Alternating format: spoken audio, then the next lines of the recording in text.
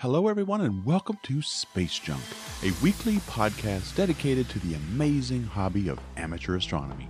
Each week, we'll bring you interesting and fun discussions with an eye towards providing you with the latest information and advice on the tools, gadgets, software, and techniques for maximizing your enjoyment of the night sky. Your hosts are Tony Darnell from deepastronomy.space and Dustin Gibson from OPT Telescopes, a world leader in telescopes and accessories. Hi, everybody. Welcome back to Space Junk. We are on our 21st episode. Can you guys believe it? We are really making progress in our podcast that is dedicated to showing you and talking about the wonders of the night sky, the hobby of amateur astronomy, the profession of astronomy, and all the discoveries and wonders therein. And I've really been excited about this podcast. It's really starting to grow. And I'm joined with my co-host, Dustin Gibson from OPT Telescopes. You out there, Dustin? Hey, Tony. I guess this is the 21st episode. I guess we were an episode early on the beer drinking episode, huh? Was it 19? Was it 20? It was 20. Am I off by one? Yeah, it was 20. We should have waited. I just mean, we should have waited until we were at least 21, right, to start drinking alcohol on a podcast. That's a good point. Yeah, that's right. We're a little bit underage on that one, but we'll hopefully it'll be forgiven. Well, so with that in mind, and with this, we've had so much fun doing this podcast. We've got an announcement to make, right, Dustin? You want to go ahead and go? We do, yeah. We're going to be in New York. I've gotten so many messages since the last time we were there. We set up telescopes in Times Square. It was a pretty big deal. We just we did it without permission last time. Got thrown out by the counterterrorism unit. It was a mess. But a lot of people, a ton of people got to look through telescopes in Times Square and even see imaging being done right through the light pollution. And we are doing it again. So April 3rd through April 7th, you can come out and hang out with Tony and myself and several others. We're bringing quite a few people, and we will be in Times Square with a lot of equipment. And the city has given us permission this time, so we're not going to get thrown out. You're not going to be putting, yourself or your children at risk coming to hang out with us. But it'll be an all-night thing, and we'll be there. They'll be recording for the documentary with Stephen Swancoat, and so you can really come be part of all of it. It's a free event, and it'll be that Saturday, which is the 6th. But we'll be in New York, from the 3rd through the 7th, right? That's right. And part of that trip is we're going to be going to the New England Astronomy Forum too, right? Northeastern, we'll yeah. No, I'm sorry, Northeastern. NEAF. NEAF. And we'll be there as well for one of the days, I believe, right? We will. Yeah, we'll be there that Saturday morning and early afternoon, walking around. A lot of people there. This is such a tight-knit group of people in this industry. And so it'll be nice to see everybody and just shake hands. But yeah, we'll be there early in the day and then on to Times Square. Yeah, and I'll be capturing as much of this as possible on social media. Of course, Dustin will be too. I'll be making videos. I'll be streaming some of it. But we are still working out the schedule of what we're going to stream and how. But a lot of it will be on my channel on Deep Astronomy on YouTube. So definitely, stay tuned for that, as well as on Dustin's Instagram account. It's either going to be on OPT Corp or Gibson Pics, right? Yeah, it'll be on both. It'll be on both. Okay. So yeah, you'll be able to be with us even though you're not actually with us there physically if you can't make it. But definitely come down to Times Square, take a look at some awesome telescopes because Dustin has the best toys. He just does. And so that's why you pick a career in astronomy, right? So you can play with all the best toys. That's right, which is a great segue. See, we're getting better at this, folks. We're doing it 20 some odd episodes. We're getting better. Segue into our topic today. Our guest today is Dr. Paul Sutter. He is a professional astronomer as well as a science communicator. He does all kinds of things in both realms. He runs a podcast, for example. He has a YouTube series that he Ask a Spaceman. He does space radio, which is some of the latest news from across the universe. He also does he also co-hosts the weekly Space Hangout that's on YouTube as well. And he's also involved in lots of other things. He's written books, he's written articles, public speaking, and he's involved in something called Astro Tours, which we're going to talk about here as well in the podcast. So, Paul, welcome to our podcast. Oh, thank you so much for having me. It's great to talk to you finally. I follow you, seeing you all over the place. I've also seen you with Skylius on Twitch. You show Oh up yeah. on her stream quite a bit, don't you? And talk about all kinds of stuff. So tell us a little bit about yourself. You do a lot of things. So give us some background. Yeah, I do a lot of things because I like doing lots of things. I do research in my position at The Ohio State University. I coordinate some outreach efforts, and I also just love talking about all this sciencey stuff. So articles, the book, TV, YouTube, podcast, everything you mentioned, I just do because I can't get enough of it. Paul, I was going to tell you, I've been a fan of yours for a long time. I actually met Paul through another close friend, Fraser Kane from Universe Today. And we, started working together on a few projects, actually Astro Tours. And we should go into that real quick. But I just wanted to tell you, there's two things that are very, very important to me in this. And I think one of those is, communicating science in a way that people actually want to understand it, not like forcing it on people, but making it accessible and enjoyable. And that's something I think you're at the top doing. You're doing that so incredibly well, taking complex information and making it something that anyone can understand. And then the other thing would be outreach, which obviously, we're taking telescopes to Times Square is very, very important to us. And that's where Astro Tours comes in. It's pretty innovative. I don't see it happening a lot of other places. And if you don't mind, go into that. Talk about Astro Tours for just a second and what it is you guys are doing. Yeah, Astro Tours is this, what happens when you take two things that you love and make them kiss. I love astronomy and stargazing, and I love to travel. And there's plenty of places around the world that have these gorgeous, gorgeous dark skies and exotic locations. And together with my business partner, Nick DePalma, we started a company, Astro Tours, that does exactly that, of take you to amazing places around the world and tell science-themed stories at those places.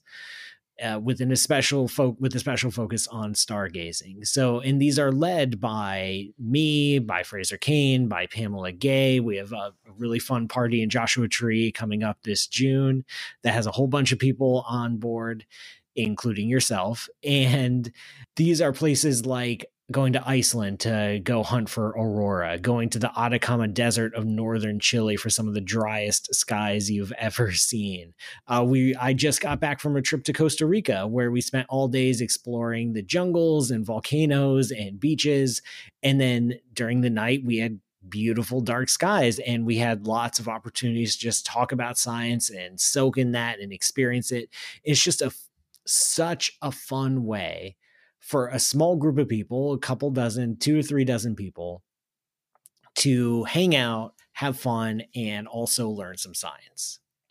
This podcast is our baby. We're very, very protective of it, and we want it just to serve the amateur community. And so we generally don't, we're really protective of not having a lot of plugs for different businesses and people that come on. But with this one, I think it's a little bit different because it's something I really think people don't know exists. At least, especially since there's such limited availability, so few spots. Why don't you do that? Why don't you break our rules real quick and just kind of tell people how they can get involved? Because it's like you said, they're usually sold out before a lot of the people, even my friends, have messaged me and been like, hey, I found out about it, but I found out about it a month too late. So how do people get involved that want to come to Costa Rica or want to, go see the Northern Lights? Yeah, thanks so much for the opportunity. You can go to our website, astro.tours. It's that easy, astro.tours, and we have links to all of our upcoming trips. And the very next trip is the All Stars Party in Joshua Tree National Park, which is outside LA. That's going to be fun. That's going to be between 30 and 60 people. The registration deadline for that is March 26th. And so you need to register. You don't have to fully pay by March 26th, but you do need to register.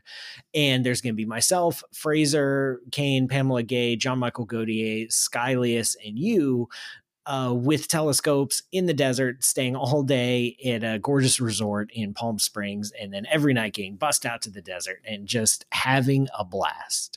You made that one so easy on me to say yes to because, it's right next door to my observatory. We're talking a 10-minute drive from So from where I'd be anyway. Yeah, So- exactly. It's just, and it's really convenient. We're running shuttles out of LAX to get you out to the resort. It's a 4-star resort and spa. We've got activities during the day. It's just tons of fun. All right. So yeah, Astro.tours. I'm looking at the website now in addition to the one in Joshua Tree, there's another one with Pamela Gay in August in the Southwest. And then you're going to be in Hawaii, it looks like, in October. So That's right. lots of cool things going on there. So, wow. And so you spend the day just taking the tours of the area, looking at things of interest. And then at night you get involved in stargazing? Is that how a typical that's tour exactly would work? right. So we always plan these trips with fun things to do during the day, both for yourself and for your spouse who may or may not be interested in all this stargazing geekiness.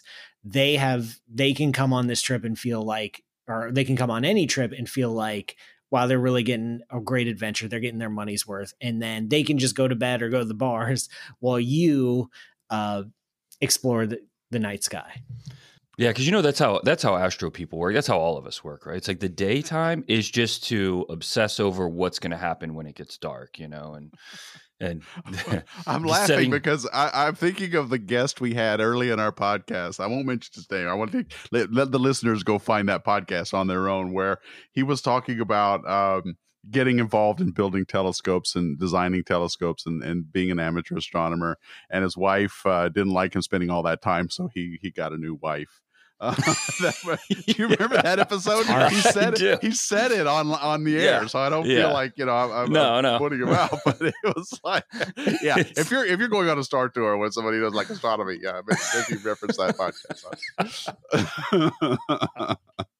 That's why I was laughing, because I was thinking about that guy. Well, it's true, man. It's true. Astro people are astro people through and through, But that's why they're the best. Yeah, it's definitely one. I think this is one worth breaking the rules for, because it's a really cool idea, and the world needs more astronomy outreach. And this is one of the most enjoyable ways I think that people could do it. So thanks for setting that up, for one, and for going into that a little bit and making it available to people. So let's continue on, though. We've got a lot to talk about today, and we're kind of talking about how you have, if not the worst job in the universe, definitely one of the hardest, right?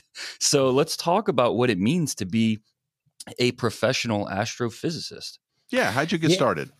I got started in college, actually. I'd always grown up reading books about astronomy and space and dinosaurs and life and all sorts of awesome stuff. But originally I went into college as a computer science major, and it was in my third year I took an astronomy class because I had always liked astronomy. And really, I just got hooked right away and talked to the professor. And less than a week later, I switched majors to physics because my university didn't have an astronomy program, and got a bachelor's in physics, got on to do a PhD in physics, do a couple short-term research positions, one in Paris, one in Italy. And then before having this position at The Ohio State University. So I was around 2021 when I jumped into this. What college were you at when that happened? I did my undergrad at California Polytechnic State University in San Luis Obispo, California, and then my PhD at the University of Illinois at Urbana-Champaign. University of Illinois. I spent 3 years there working with the Dark Energy Survey at Fighting UCSC. Illini. Yes. My university was also like yours in San Obispo, where it did not have an astronomy degree while I started. So I also did physics. And I started with a physics undergraduate. And then later, while I was there, they added an astronomy undergraduate. And and my son is now going, this was at University of Colorado, and my son is now going to the University of Colorado, where he is also studying physics. And I advised him to take physics over astronomy. And I'd like to get your thoughts on this in a minute. I advised him to take physics over astronomy because I think it's the better degree. It's more complete in terms of the kind of courses that you have to take. It's certainly harder, and I felt like it gave you a better foundation for going on to, say, astrophysics in grad school than the astronomy undergraduate degree. Would you agree with that? Honestly, it depends on the particular programs in universities. Some programs the astronomy major is going to end up taking a lot of physics classes anyway. Some not so much. Some they look very different. Some they're very similar. Some you learn a very broad set of overlapping skills because physics doesn't stop on the Earth. It does go out throughout the universe. So you still need to understand a lot of physics to be an astronomer, and some don't. So it's a very, very much case by case basis. When it comes to job employment prospects in the industry or getting a job after a bachelor's, physics and astronomy are about on par with each other. Okay. Well, I looked at the classes side by side, and I thought about changing to an astronomy undergrad, only to say to myself, nope, this is a better degree. This one had, I felt, more complete coursework that I would needed to take, especially if I wanted to go on to grad school.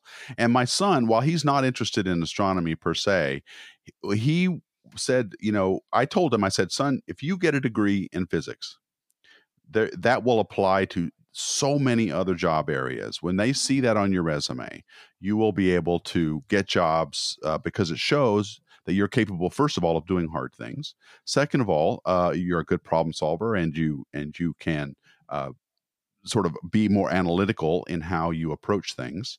And so most jobs would look at that degree and find that as a favorable thing, even if they're not related to astronomy or science. What do you think of that? Do you agree with that statement? We actually have statistics to back this up. The unemployment rate for physics and astronomy majors is basically zero. Basically 0%. If you have a bachelor's in physics or astronomy and you want a job, you've got one. Yeah. The only difference between my son, I love living vicariously through him because I get to see who he has for what class and all this because we went to the same program. They've changed a lot since I went, however. But the thing that he always tells me is, well, Dad, because I told him, I said, you don't want to take the first semester of physics, freshman physics, along with the first semester of calculus at the same time, because there's things that I wish I had known from Calc 1 that I didn't know yet in Physics 1 when I was taking them. So I would stagger those. Take Physics 1 after you take Calc 1. And he's like, yeah, Dad, I thought about doing that. But, Calc 1 is so easy for me. I just don't really have a problem with that because I have math blocks. I could not do math. And I'm like, oh, man, I was talking on the phone at the time. I said, boy, I would smack you if I could because I'm so jealous that he could do all that math so easily. And it came very difficult for me. Were you always good at math? I wouldn't say I was good at math. Math was something I had to work really, really hard at to be proficient. But I was good at computer programming, and almost all scientists nowadays are basically amateur computer programmers. And so that skill really paid dividends. Boy, you're speaking my language there. That's true. One of the reasons that got me over the math blocks, one of the things that allowed me to do math was I spent many years teaching myself computer programming. And whatever it is that your brain is doing when it writes computer code is exactly the same kind of thing it needs to do for math. And so I was able to transition from one skill to another after I learned computer programming. So it really helped me a lot as well, overcoming math. So let's talk about the people like me then, right? Because I don't like either. I don't want like to do math?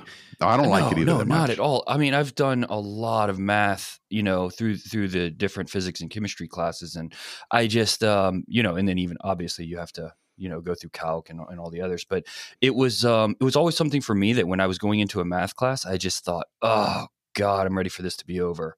Absolutely hated it.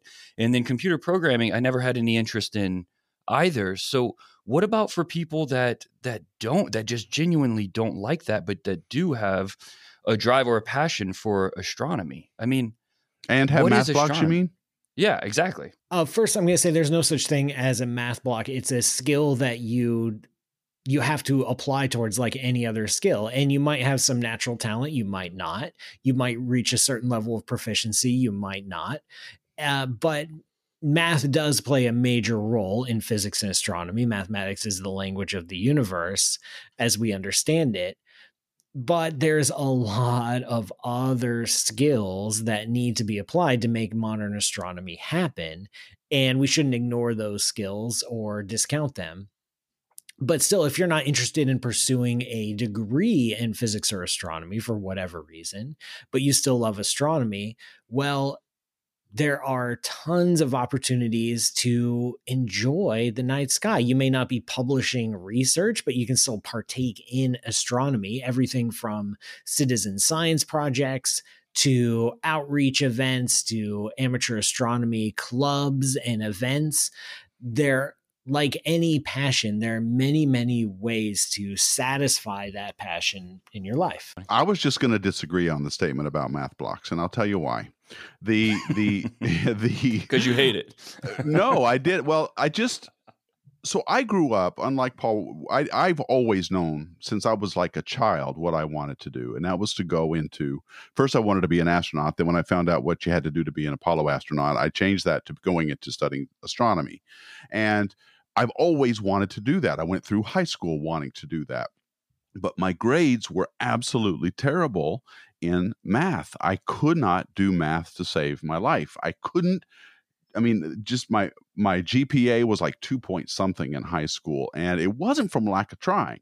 I would study for hours and hours and hours on trying to do math, and I couldn't do it. I went so far as to enlist a friend of a family who was a chemical engineer at University of North Carolina, and head of the department, really great, really smart guy, and he offered to tutor me in algebra. And he did it for 6 months. And finally he said, Tony, I don't know. I think there's just some people that just can't do this. And maybe you're one of them. And he finally just gave up on my ability to do it. And I became very despondent after that. I was about 20.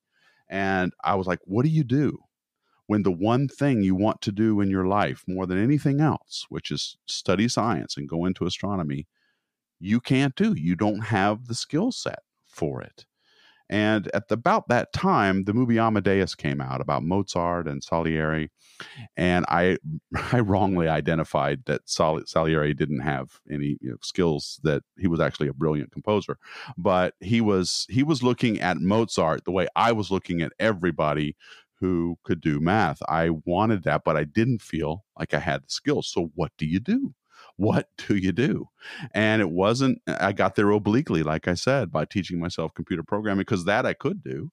And whatever was going on was rewiring my brain in a point where sooner or later I could do math. And now I was able to get through differential equations in my undergraduate physics degree. So it got there, but it took me decades. Now, maybe math blocks isn't the right term, but to me, it was a block. It was something that I could not get past without banging my head literally against the wall, trying to get through it. So that's why I said that the way I did. It's like I had to work over decades to get there. But maybe you're saying that that's not necessary. I did eventually get there, so maybe that's your point, right? You can eventually get there, and mathematics isn't necessarily the number one skill that you need to be a professional astronomer or to achieve an astronomy or physics degree. It's certainly an important part, but there's lots of other skills that you can lean on and highlight. Let's talk about that for a second then, because what is it? I mean, before I went to grad school, I had a certain idea of what it was going to be like, what astronomy was going to be like. And honestly, I think that's probably what most people think. If you're thinking about people that aren't in the academia, right? They're just thinking about astronomy and astronomers and what that job might be like. I'd imagine that it's probably along the lines of what I was thinking, which is you're an astronomer, you're in your backyard or at an observatory with a telescope, looking at the sky and making observations. And it's not like that at all, is it? Most astronomy nowadays is done with giant observatories that are mostly automated. There are support staff that will be on site to make sure things don't break all the time. But usually astronomy nowadays is done remotely, because the major observatory might be in a mountaintop in Chile or a mountaintop in Hawaii or a mountaintop somewhere else. We really like mountains, or it might be in space altogether. And you're definitely not going to visit like the Hubble to start, slewing it around and pointing it at different objects. Right. Looking through the eyepiece. Yeah, exactly. It's about collecting data, and then from the raw data, understanding the nature of the data, trying to draw inferences, trying to figure out what Mother Nature's trying to teach us. And almost all of it is done on some form on the computer, from taking the raw data, processing it, running it through various analysis programs, generating plots, doing statistical analyses.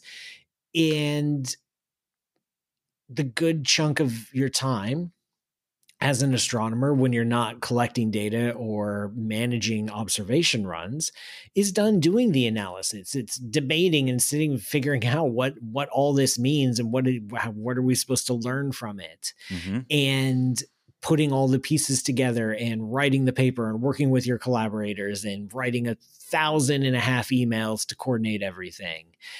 That's more the day-to-day than sitting behind the eyepiece. Right. Yeah. It's in that, that's kind of the first realization I had was at a star party. There were several astronomers there, and it was the amateurs kind of pointing out the different constellations to the astronomers that are up in the night sky, because with their job, they weren't required to know, hey, that's Cassiopeia, or, this is this star, or whatever. It was more, they knew the orbital mechanics. They knew the different, they knew the physics. They knew the pieces. They knew how to manage the data that was coming in, and ascertain something from that data. But learning the night sky just visually was not important for the job they had. Oh, I know many. Yeah. I know many of professional astronomers couldn't find many constellations if you asked them to. Yeah, but I mean, why would they? It's unless it's just the hobby part of it for them, it's really not important for the job. And I guess that's really across all professional astronomy, right? There's really no reason to have to go outside and say, hey, I can tell you every star in the night sky. Right. It's stargazing, right. Especially from your backyard, is a hobby almost distinct from professional astronomy. And some professional astronomers enjoy stargazing and some don't.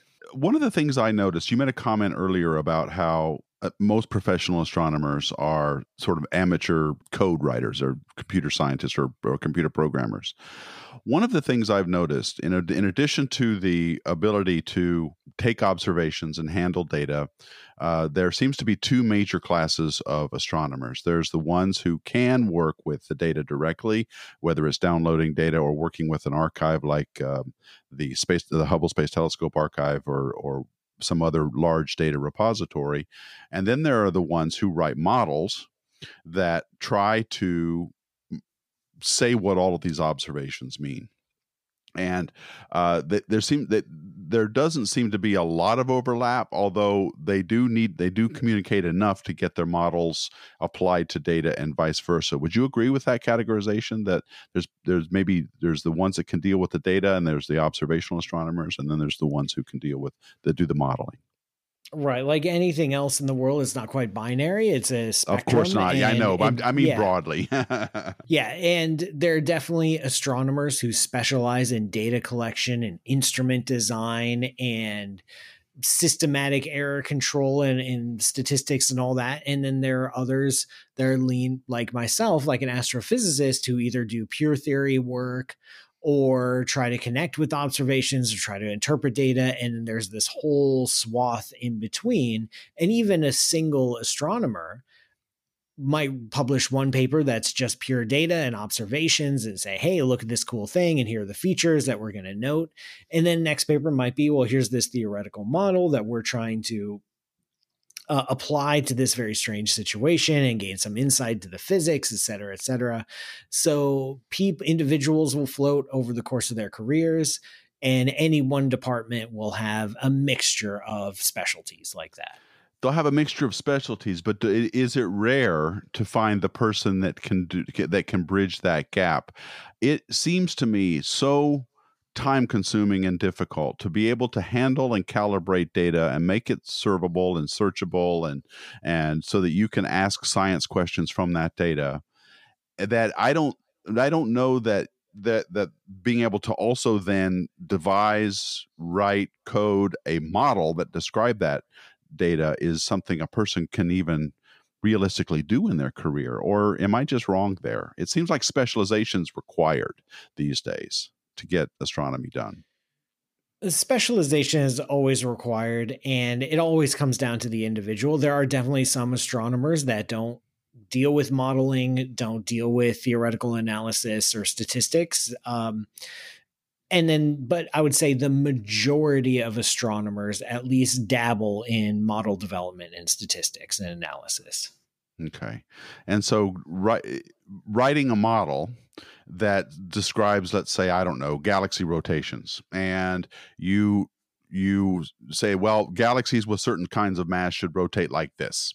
And then you go and you look at the Hubble Space Telescope or any kind of telescope, really, and you start making observations and you notice, well, wait a minute, the galaxies aren't rotating like your model says. What we see is this one. And then the modeler has to go back and go, what did I do wrong? Or what do I need to adjust to make the models fit the observations? Would you characterize that as a decent way that science is done nowadays with respect to astronomy? In some ways, yes. It's very, very fluid and it's very, very flexible. It's sometimes there's well-established theories that go back decades or centuries, and we're trying to probe at the edges and look for new ways to test or break the model. In some ways, we're just going after raw observations to see if nature surprises us. In some cases, it's a dialogue. It's a collaboration between theorists and observers. And usually it's one of each happening all the time in parallel. Getting back to what I was going to say about the computer programming, when I was at the Institute, when I was working in Maryland, and I met a lot of astronomers working with Hubble data. One of the things, and I'd spent my career as a computer programmer, I call myself an astronomical programmer, not so much as a statement on how good I was as a statement of the kind of programs I wrote. They were for astronomy, data processing, and things like that. So I spent most of my career writing code for working with data or working with models and integrate those data. And one thing I've noticed, and I'd like to get your thoughts on this, is that many astronomers are very wedded to a specific either programming language or even a specific platform. And I wonder, if that's just a sign of if that's a generational thing, because I think something that could really make astronomy progress faster is if people just wrote code that was more following best practices, that would be more interchangeable. Because if you write a paper based on some observations from Hubble and publish it, but that research is running on code that, say, is written in Fortran and requires a Fortran compiler, you can't share that with someone else to reproduce your results. So do you see that as being any sort of a problem at all, or not really? It definitely can be a problem, but it's not. Its mere existence doesn't make it a problem.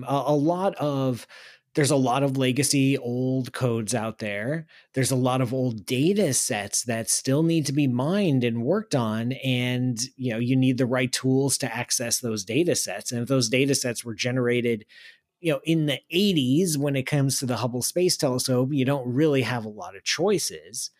And when it comes to older codes, and if it works, if it's gone through the ringer, if it's been around for a few years or even a decade, if it's not wrong, you're probably going to break something by trying to fix it and update it into a new language. Mm-hmm. And I wasn't joking when I said the astronomers are basically amateur coders. Yeah.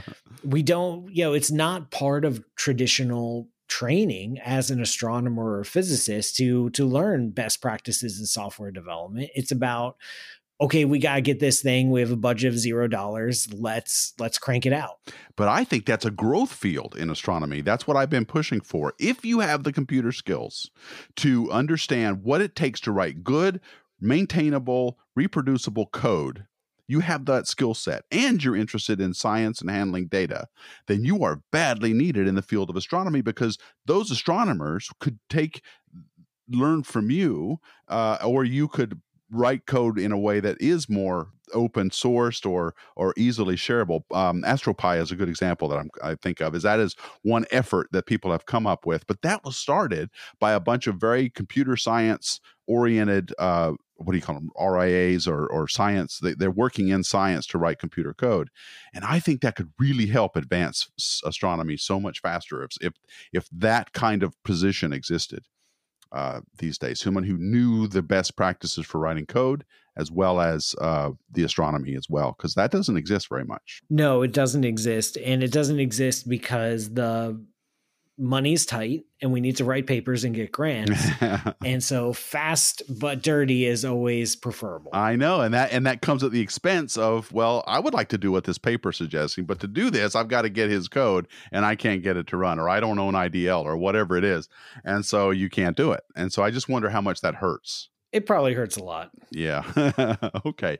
Well, let's go back to the beginning. And I just want to ask you about advice. Do you have, let's say there are people listening to this podcast, some high school kids who are, they're good in physics, or they love science, they love astronomy, they're good at math. They're thinking, maybe I would like to be an astronomer, but I don't know what it takes. What advice would you give young people who are thinking about going this as a career? My advice is always the same for any young person thinking about any career, which is, if you're in high school, be a good high school student and do your best to get into as good a college as you can get and have to spend as little money as possible in that college. Then when you're in college, be a really good college student. Learn the things, start growing. Towards the end of college, you start doing internships.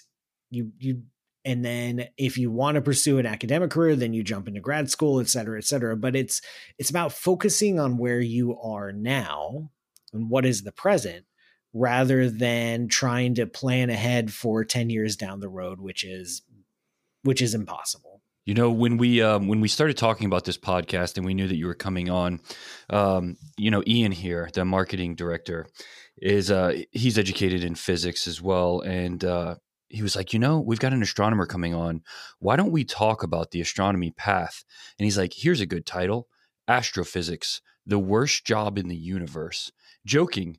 And his point was, you get into this because you're a glutton for punishment. It's like you have to truly love it, because everything you do is going to be difficult. Everything is challenging. And every single time you make a new discovery, what it does is open a box of 1,000 new questions.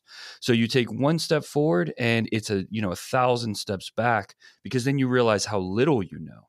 But he's like, astronomers, himself included, he said, feed on that. They feed on the challenge, and they feed on, how much there is to still learn, and how new it is, and how, that challenge is the drive. What do you think about that? Oh, yeah. If you have a bachelor's in astronomy or physics, the most irresponsible financial decision you can make is to go into academia and pursue a research career. And it's not a 9 to 5. It's not 40 hours a week. It's not regular hours. It's a lot of work. It's a lot of pain, but it's also really rewarding and fun. And so the people who are in it, who stick in it, are doing it because it's really fun to be right out there at the frontiers of knowledge and the edge of human wisdom, and pushing on those boundaries and teasing and pulling little thoughts and threads out of nature and adding it to the sum of the things we know.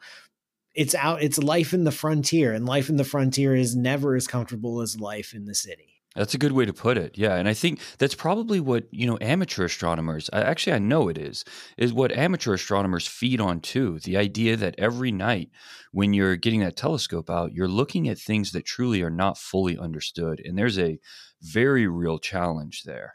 And it's facing that challenge head on that I think gets people so excited. The amount of information that astronomers can get out of the observations they get is truly astonishing to me. I mean, starting with Edwin Hubble and noticing these red shifts. I mean, just by looking at the spectra of these galaxies was, unbelievable. I mean, and it's always been true in astronomy that you have just a tiny, tiny bit of information and you can learn so much from it. Like with exoplanets, a tiny dip in the star's brightness can tell you, first of all, that there's a planet there, and they can also tell you that how long it takes to go around its star and how big it is. And so all of these things, you get just tiny amounts, and this is from a dip in brightness that's like 1/1000th of the amount of the total light from that star. So astronomers are really good at coaxing out secrets from the universe, wouldn't you say?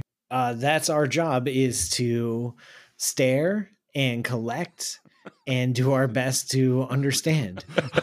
when I was at HAO, one of they look at the sun. They had solar observatories, and he was like, "We stare at the sun, so you don't have to." Nice. Yeah. Yeah. When the first line of your career, your description is, "My job is to stare." I think that's awesome, and that's perfect for astronomy. It really is. Right. Well, what are you most excited about now with respect to the? I've always said we've lived in. I don't always say this. I should say I'm not the only one that says this. Lots of people say it, that we live in the golden age of astronomy, where we are finding things out at a rate that's just astounding. What are you most excited about now, as far as the current state of astronomy? Oh, there's so many exciting I things. know. There is, yeah. There's a whole universe out there. So the hunt for exoplanets and Earth and Earth-like planet out there, and the potential for life living on another planet. Our hunt for that. Our hunt for the first stars and galaxies to appear in the universe. The searches for gravitational waves, which has opened up a brand new window in astronomy, the high energy particle astrophysics, where we're using neutrinos crashing in from distant supernova to understand fundamental physics. I mean, there's just so many exciting areas. That's a whole other episode. Well, this is a segment of our podcast that I like to call "Put the Astronomer on the Spot." So I'm going to ask you a question. You didn't know we had that segment, did you, Dustin? Learning right now. Yeah, it's a brand new one. I just sounds like fun. Oh yes, yeah. So I would like your opinion on this. Do you think, first of all, that there's life in the universe? And Tony and I disagree. By life, I mean just life. There's life in the universe because we are, by definition, a part of the universe. All right. Besides us. Most likely, yes. Most likely, that's got to hurt, Tony. Yeah, that has got to hurt, Tony. And I disagree. No, because I'm with him on this, because I just said life. Now, come on, don't change sides now. I'm not changing sides. I have always said that as far as simple life goes, I'm on board with that. I think we'll probably find something. Okay, what about intelligent life? And by intelligent life, I mean something who has managed to build a technological civilization of some kind. Do you think that's common?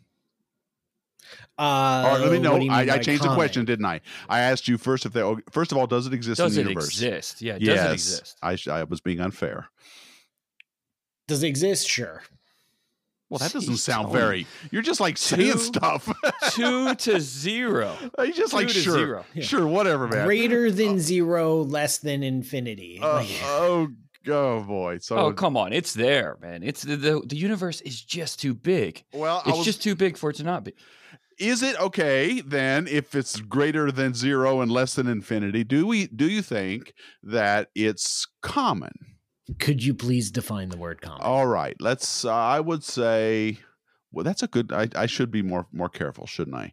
Let's say that there are a commonality would be, say, 10% of our galaxy might have a either life or a technological civilization. I think that's pretty fair. Probably not 10%. No, not that high. So that would be a common. Right. That would be. You gotta go lower.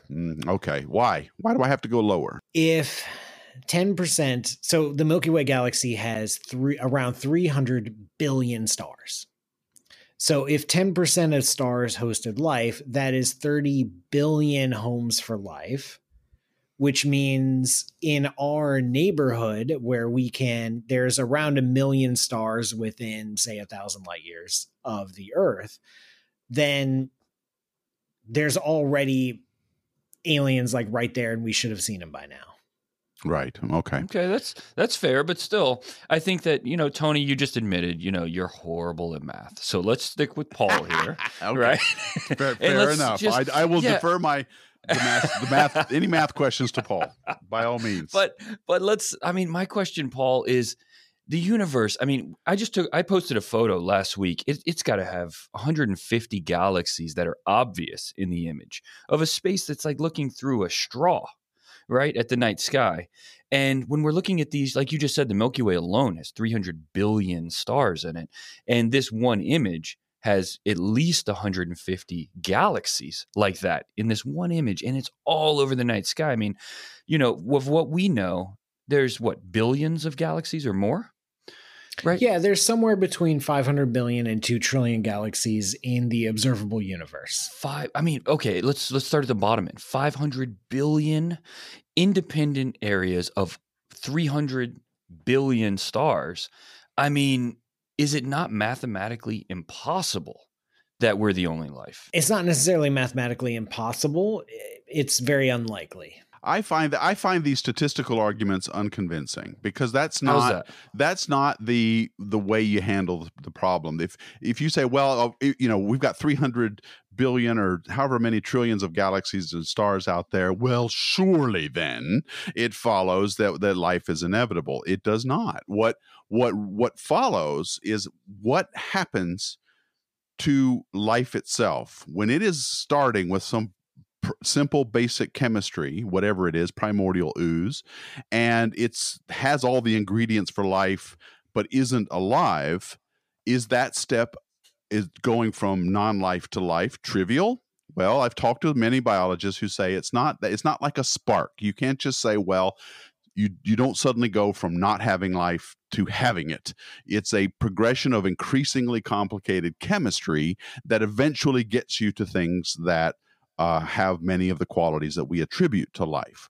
So that's where I changed my stance. I think, okay, that is probably possible, much more so than I thought before. If it's not a spark, okay. If it's this sort of spectrum of chemistry that gets us from simpler chemistry to more complicated organic chemistry and finally to life itself, okay, maybe that's not so hard. And over 1 trillion stars, okay, sure.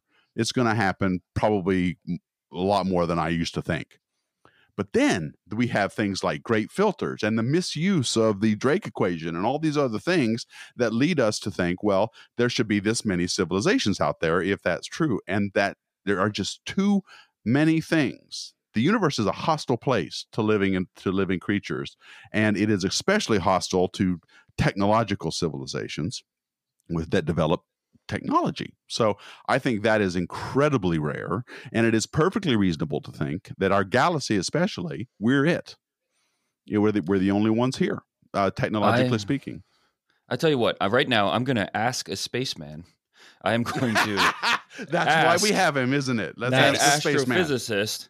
Do you think, and this is a very important question, but do you think that Tony still qualifies for intelligent life? In the universe. No. That is a good question. Unfortunately, I'm not a neurologist or biologist, so I'm not exactly more like a psychiatrist to measure intelligence. Right. We can do. Has Tony passed the mirror test? Can he even pass the Turing test? I don't even know that. Have you passed the mirror test? Yeah. No, I think it's a sound argument. It makes sense. I just don't like it because I want there to be life, and I'm going to stick with the statistical argument. I just think it's too big. Even if it is a 0.0001% chance of it happening, I mean, that means it's all over the universe still. It's everywhere if that's the case, and I just think it's too big not to be. Are you very excited about some of the upcoming space telescopes that we've got on tap? We've got James Webb's coming up. We've got, after that, hopefully, if Congress will get it, we'll have W first. We've got some cool things up there now, like Gaia and TESS. Are you excited about any of the future spacecraft? Right. I have a hard time getting excited for James Webb because I have a feeling it will never launch, but that's just my own cynical, pessimistic attitude. You think it won't launch? I think every time its name is mentioned, NASA adds a day. And so now we're in somewhere in like 2157 before launch. Oh my God. Yeah. I try really hard to be optimistic about JWST. I really do. I want it more than when I was working with the Hubble guys and we were transitioning over to JWST. Everybody was psyched. But then I left the Institute and started just reading all this other stuff and being a part of it. And now with this cost plus contract that Northrop has, it's just like, maybe you're right. I don't know. I don't like Dustin's life in the universe answer. I don't like yours, because I would really very much like that to launch. But you're right. It faces a lot of hurdles. And I don't know what that means for space astronomy. I really don't. It could be very bad. What do you think about these? We're launching a CubeSat we partnered with SpaceFab to launch a CubeSat space telescope in 2020.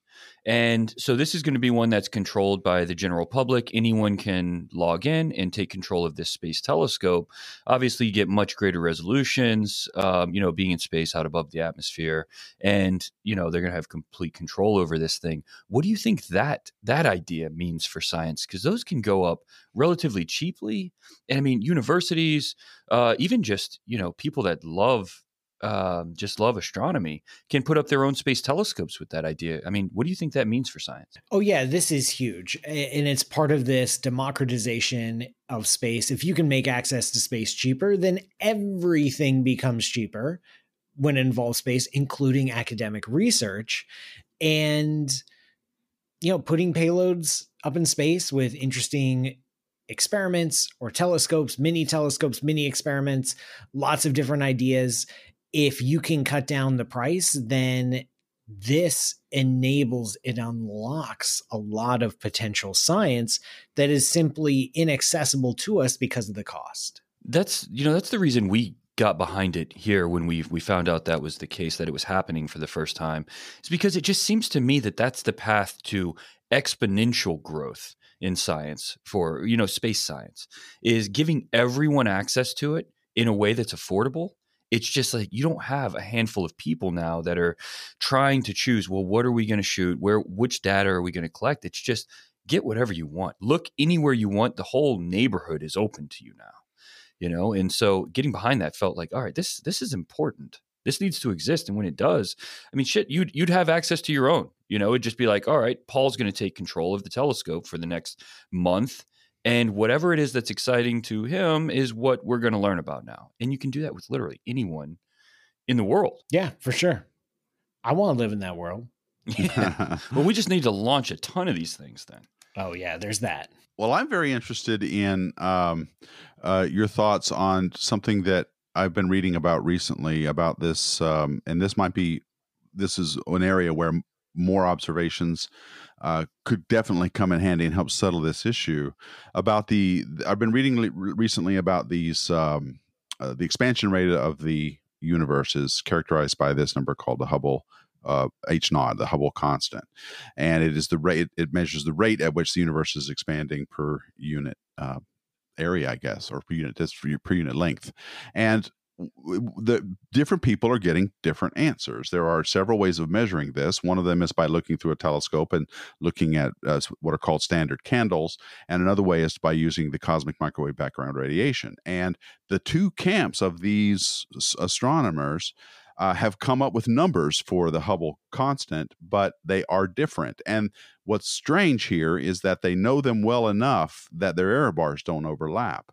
Do you think that the advent of this there's a third kind of way to measure this with using something called standard sirens, using gravitational waves and neutron star collisions, do you think that would help settle this conundrum? Or is it really a conundrum at all and we're just maybe not observing properly? What are your thoughts on that? Right. It is definitely a conundrum, but whether the resolution is in one or both sets of observations are wrong in a way that we don't currently understand, or there is some benign, mundane explanation that fits within the current cosmological model, or whether it requires new cosmology, new physics to resolve, that is still up in the air. We don't have enough data.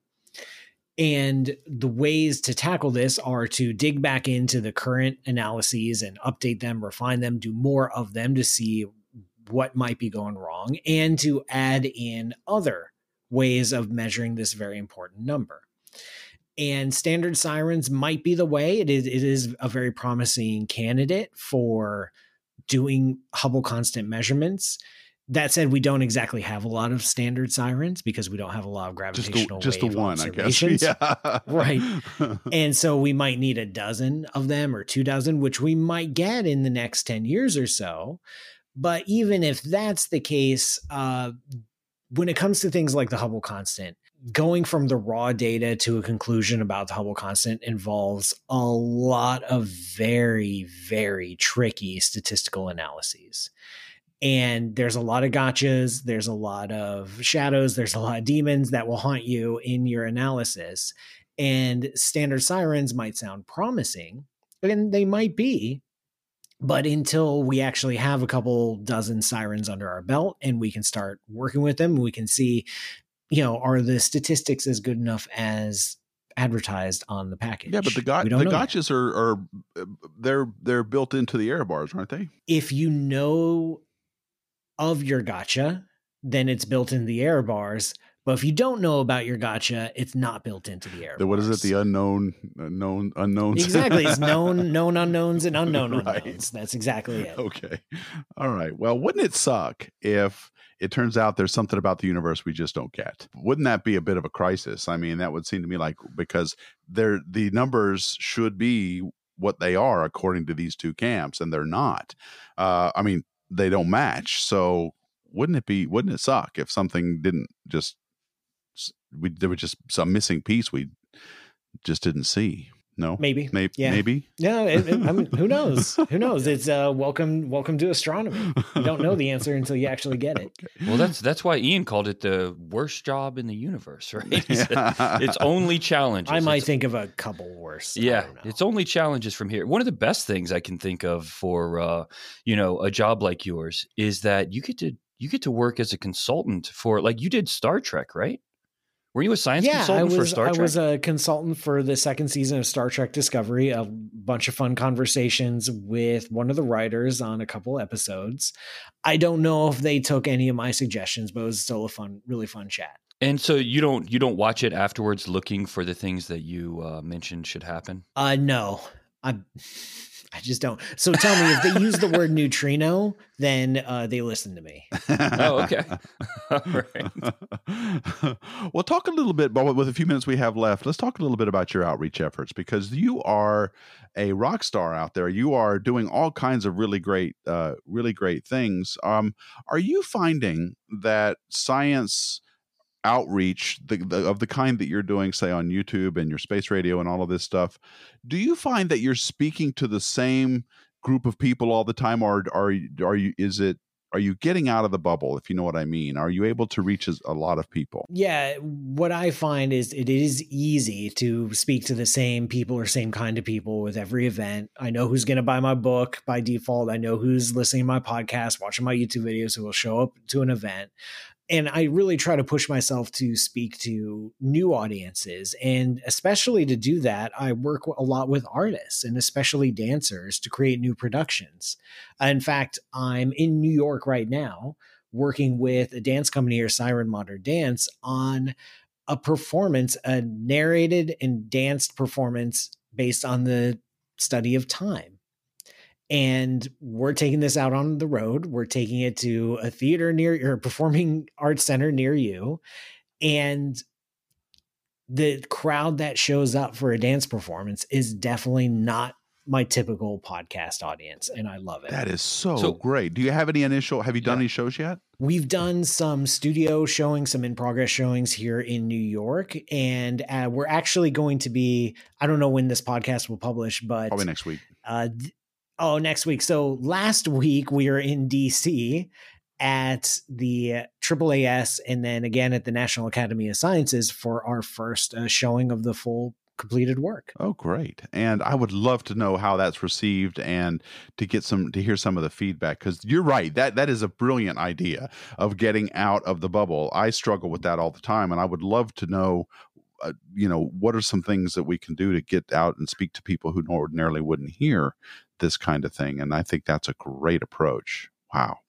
Well, good luck with that. I hope the tour, and you're going to go on tour throughout the country or just to certain places? Yeah, anywhere that will pick us up and can pay and feed us. Oh, is that how it works? You put yourself out there? That's how it works. So there's a mixture of funding sources that can pay for some, and then sometimes Performing Arts Center hosts the performers themselves. It's all a very messily complicated business that I have absolutely no part of. I'm just the hired scientist who talks on stage about time. So it's out there. Don't worry. Okay. So if I go, you can check out Siren Modern Dance. You can look them up on Google. Ah, cool. And you'll get their page. Great. And they are Siren Dance on Instagram as well. I'm looking at it now. That is correct. Siren Dance. And you can see some pictures of me with dancers as we're going through rehearsals. Are you dancing as well? Or are you the narrator, or what's your role? So I am the narrator. I am on stage. I'm interacting with the dancers. I don't actually dance, but I do move around. The dancers pick me up at one point. I pick up some of the dancers. Like, we do some very, very cool things in the narration. Wow, that sounds amazing. I hope it. So I need to get Orlando. You need to come down to Orlando, and I live near there, or Daytona at least, and so I can come see. I would love to see that. That sounds awesome. All right. Well, Dustin, is there anything else we want to add? We're kind of out of time, I think. No, this has been fun. Yeah, I never would have guessed dance was the direction. I know. But, I'm dying to hear how that works out. Yeah. Oh, that's awesome. Oh, it's fun. It's fun. It looks like it. Yeah, looking at the Instagram, it looks great. Okay, well, I guess we'll call it a wrap there. Our guest today was Paul Sutter. He is a astrophysicist and a science communicator and a theatrical performer. And so he is. I want to thank you so much for taking time out to be with us in our podcast, Paul. It's been great talking to you, and I wish you nothing but the best of luck with the dance idea. And don't forget, folks, astro.tours. Go check that out as well. And they got all kinds of the schedule's just right there on the webpage. So definitely check it out. And on behalf of Dustin Gibson from OPT Telescopes, I'm Tony Darnell from deepastronomy.space. Thank you all so much for listening. And as always, keep looking up. Space Junk was produced by OPT Telescopes in Carlsbad, California, in partnership with Deep Astronomy.